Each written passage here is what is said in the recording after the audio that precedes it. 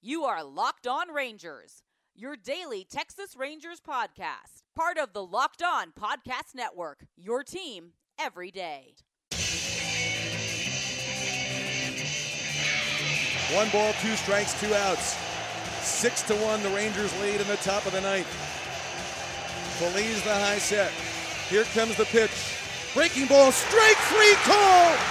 The Rangers are going to the World Series!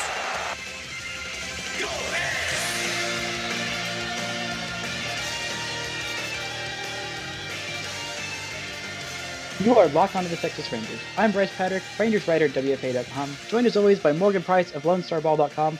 We want to remind you that today's show is brought to you in part by Hotels.com. Don't hate like your friend's trip. Book your own with Hotels.com and get rewarded basically everywhere. Hotels.com. Be there, do that, get rewarded. How you doing, Morgan? I'm doing so great. How about you? Oh my gosh, I'm fantastic. Got a NBA draft thing to cover tonight, and I was hoping that the Rangers could wrap this up quickly so that we could record before I went there, and we wouldn't have to wait till super late. But sure enough, they did it. We know that Mike Minor is obviously a day one listener of us, and he heard our suggestion to go ahead and pitch fast, and he went ahead and did that. The Rangers won 4-2 against the Indians, and they ended up splitting the series, which it wasn't ideal, but the way those 2 losses went, you are more than happy to take a split. Man, let's just go ahead and start off with some Mike Minor talk, because he is the story of the game. Man, what a performance by him. What did you see that was working so well for him today, Morgan?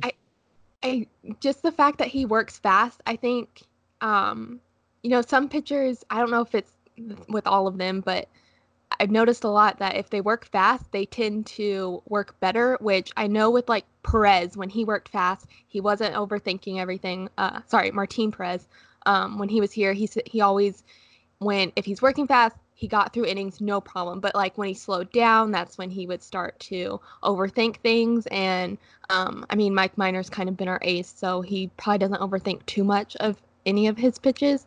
But I definitely love when pitchers are fast. They just go up there, get everyone out, and then they're done. That's it. It's much more entertaining to watch. Yeah, I really like that. And it keeps the defense engaged. There's been so many talks about why it's so important. And also it was I think there's a heat index or heat advisory or something going on out there today after tornadoes in the DFW area yesterday. It's oh man, weather, just go away. Yeah. Go away, weather. But Mike Minor was not bothered by that at all. He only struck out 4, but he went 8 innings. He only allowed 1 run. He did walk 3, which is a little unnerving, but he only allowed 3 hits the whole game. So he did really well. His ERA is right at 2.52. He's doing so well today. He threw, I think, over 100 pitches. Yeah, 110. But, man, I almost thought that, the way he got so few pitches he needed so few pitches to get outs in the 7th and 8th inning. I was maybe there's a chance he comes out there for the 9th, but probably not. And I think it's best that they didn't, especially since the Rangers were able to pour on 2 insurance runs. That was huge. Those 2 solo shots by Santana and Elvis Andrus in the bottom of the 8th inning. I needed that comfort, especially after they had given up the 1 run in the 6th. And it's a 1-run lead. Anything can happen. Yeah. Please don't make this go to extras. I don't want that. But we were able to avoid that, and so there we go. Good day. This is Elvis's first home run since he came off the injured list with that, I'm about to say Achilles, hamstring injury. I've been watching too much basketball, and there's a bunch of Achilles injuries there. Andrus also had a triple, his 3rd triple of the year. Man, I feel like that was one of the biggest plays of the game, don't you? Yeah, and especially it being in the 1st inning. It also feels like Elvis used to hit more triples before, and not as much this season, which I get, but I love when he gets triples, because sometimes I forget that Elvis he's pretty fast. He's not Delino DeShields, but very few are. But I like when I get to see Elvis use his speed. Yeah. He's so fast, and he has so many triples, and I want to say, I wonder if he can beat out old Michael Young for the most triples in Rangers history. So I'm looking at this, and Michael Young has 55 career triples. And let's go ahead and look up how many, or with the Rangers. I want to see how much Elvis Andrus has, because I think he's like He he's got has to be to at be least close. he's got to be at least close. Okay. And triples. Oh my gosh, he's almost got as many. He's really close. He's got 46 triples, and Oh, Michael wow. Young has 55. He has 46 triples and 67 home runs. That's insane. Okay, how many of these years did he hit like significantly more triples than he did home runs? Okay, his rookie year he had 6 home runs and 8 triples. His second year in 2010 he had 3 triples, no home runs. Then he had more home runs than triples for the first year in 2011. Then he had 9 triples. Good Lord, 9 Wow. triples in 2012. And then he didn't have more triples till home runs again ever. That was it. That was the last year in 2012. So I guess just 3 out of the first 4 years, and then none of the years since. Holy cow. Okay, 2014 he had literally no power. He had 35 doubles, but he had 1 triple and 2 home runs. Man, there's no reason that he shouldn't have been hitting more home runs from the start. It just the Ron Washington effect of just bunt all the time and it'll be fine. But anyway, Danny Santana. Oh my gosh, offensive force. Yeah. This guy we wanted more dingers, and by golly, we have gotten more dingers. I really appreciate that they're coming from guys like Danny Santana. Like Danny Santana, legit offensive force. Yeah. Man, we did not see this coming. Not at all. And then it's like every week it's like Danny Santana, like he's good. It's exciting, having a guy that can do that. He's kind of like, it's easy. Like I feel like everyone makes this comp to any guy who can like play multiple positions and like has some pop and is also switch hitter. But he's kind of like the Rangers' Marwin Gonzalez. Yeah. But this extremely valuable player. So I was looking for the stat that Jared Sandler tweeted out. And he said the Rangers had 3 home runs over an 8-game stretch earlier this month, and in the past 5 games they've hit 9. So the dingers are most definitely back, and that's really great to see. But I feel like Delino DeShields has had so many almost home runs in like the last few games. Like it's kind of insane. Shin-Soo Choo also had an almost home run, but Leonys Martin made this incredible catch up against Fitz. I mean, it's a play like that we've seen like time and time again. But he had just had 2 misplays. He had a misplay on Elvis's triple. Like he just kind of like sauntered over to it, and then like his glove like went over it. Like he just missed the ball, and I can't remember what the other one was, but I want to say it led to a double or something. He just like wasn't quite hustling it out, and we'd seen some of that earlier in the series. But like, man, he's something special. You forget because he hasn't been on this team for so long. Yeah. But man, when he really puts in the effort, he's just a special defender out there in the outfield. Man. We also had doubles today from Danny Santana, Willie Calhoun, his second double of the season. Guzman has 15 doubles this season. I didn't realize how many doubles he was hitting, but like me neither.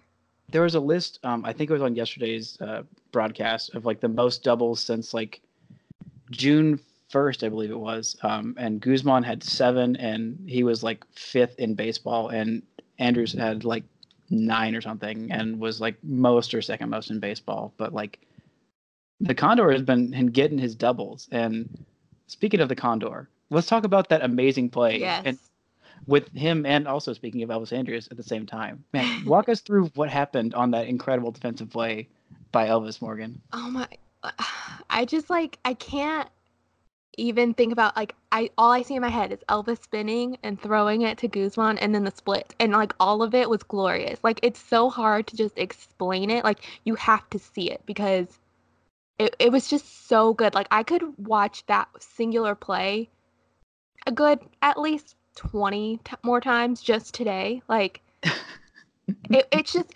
sometimes they make plays that just look so smooth and you're like, how is that possible? Like it's art. Like that is literal. It really art. is. My gosh, yeah, Elvis was ranging to his left, and he just picks it up and gloves it, and he's like spinning and has no idea where the heck the first baseman is. But like the second he gets his body like in the right position, he throws it to Guzman, and there's like hopes, like okay, hopefully this is on target. It was what the broadcast was saying, and I'm like, yeah. That's kind of what it is because you can't see it. And then Guzman makes this just perfect outstretched play, and luckily he's 6'7" or 7'12", I think, more likely. with just a redonkulous wingspan. He does the splits and just scoops it perfectly on like a little bit of a short hop. It's just like every single part of that play was so incredibly difficult. So good. And both those guys are like, nothing. It's fine. Real easy. It's everyday stuff for them. Gosh, this team is so good defensively. Those two guys, it's incredible. And Rugi had another like a really incredible, actually two really incredible plays. Well, one was more spectacular, and then the other was just kind of he made it look routine, and it wasn't. It was more difficult than it looked. But we're going to take a quick break right now before we talk about those plays, and so we'll keep you hooked. And when we come back, we'll talk about Rougned Odor's incredible defense. So Odor, the more incredible play. Let's go ahead and start with that.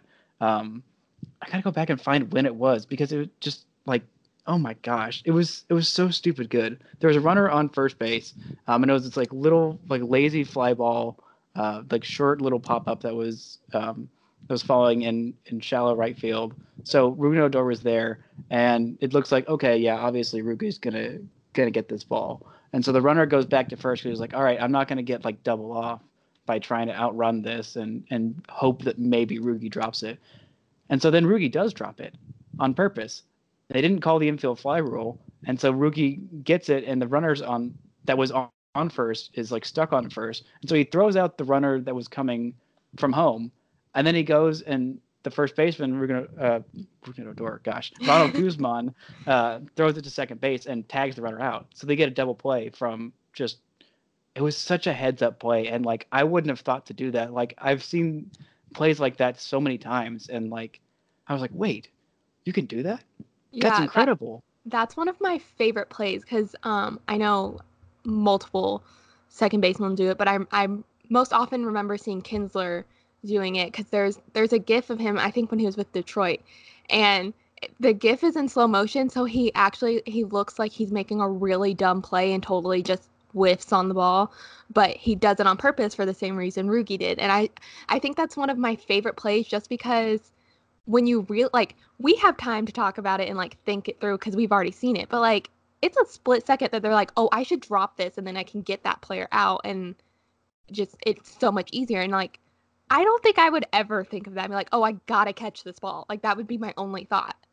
Yeah, absolutely. And like the heads up thinking to like, because usually I've seen that play made before. But like usually when you see that, it's like okay, I'm gonna drop this and then throw out the runner at second, get the force out. But he had the heads up awareness to think, no, the runner's gone back to first, so I'm gonna get the force out where I can, and that way. At first base, and that way when he starts running at second base and think, okay, I gotta go do something about this now, then we can get the tag where we can actually get the tag. Yeah. So it was such a brilliant play. And then there was like one more low key later on in the game. I believe it was the 7th or 8th inning. But Rougned Odor was just like casually fading back into right field and just like over his shoulder make this little basket catch. And he's like, yeah, it's easy, no problem. On the run, in stride, just perfect, nestled in his glove, like. Good Lord, Rougned Odor. He might not be doing super well with the bat, but like the defensive leaps that he's made in the past couple of years have been incredible and unexpected, and I'm really excited about that. I kind of want to bring up like one more like low key thing that happened in this game was Elvis Andrus' base running when he took home plate on a wild pitch. Mm-hmm. It was just such a heads up play. Like he saw that the catcher, he was on third base. And there was 2 outs in the game, and he saw that the catcher on this wild pitch, this ball that kicked up back towards the pitcher's mound, the catcher stepped up to go get it, and the pitcher wasn't there to cover home plate. So in that split second, when most runners like would not have enough time to decipher what's happening and then make an aggressive decision, like Elvis did, he knew exactly what he had to do. And the second that catcher stepped up, he's like, "I'm gone. This is it. This is a run. There we go." And that was the second run in the inning, and I don't know who was at the bat right then. I think it was Cabrera, but he ended up taking the for sure run that he knew was there because he's such a smart base runner. And man, smart base running is so helpful and so important. Anyway, there's some new faces on this team.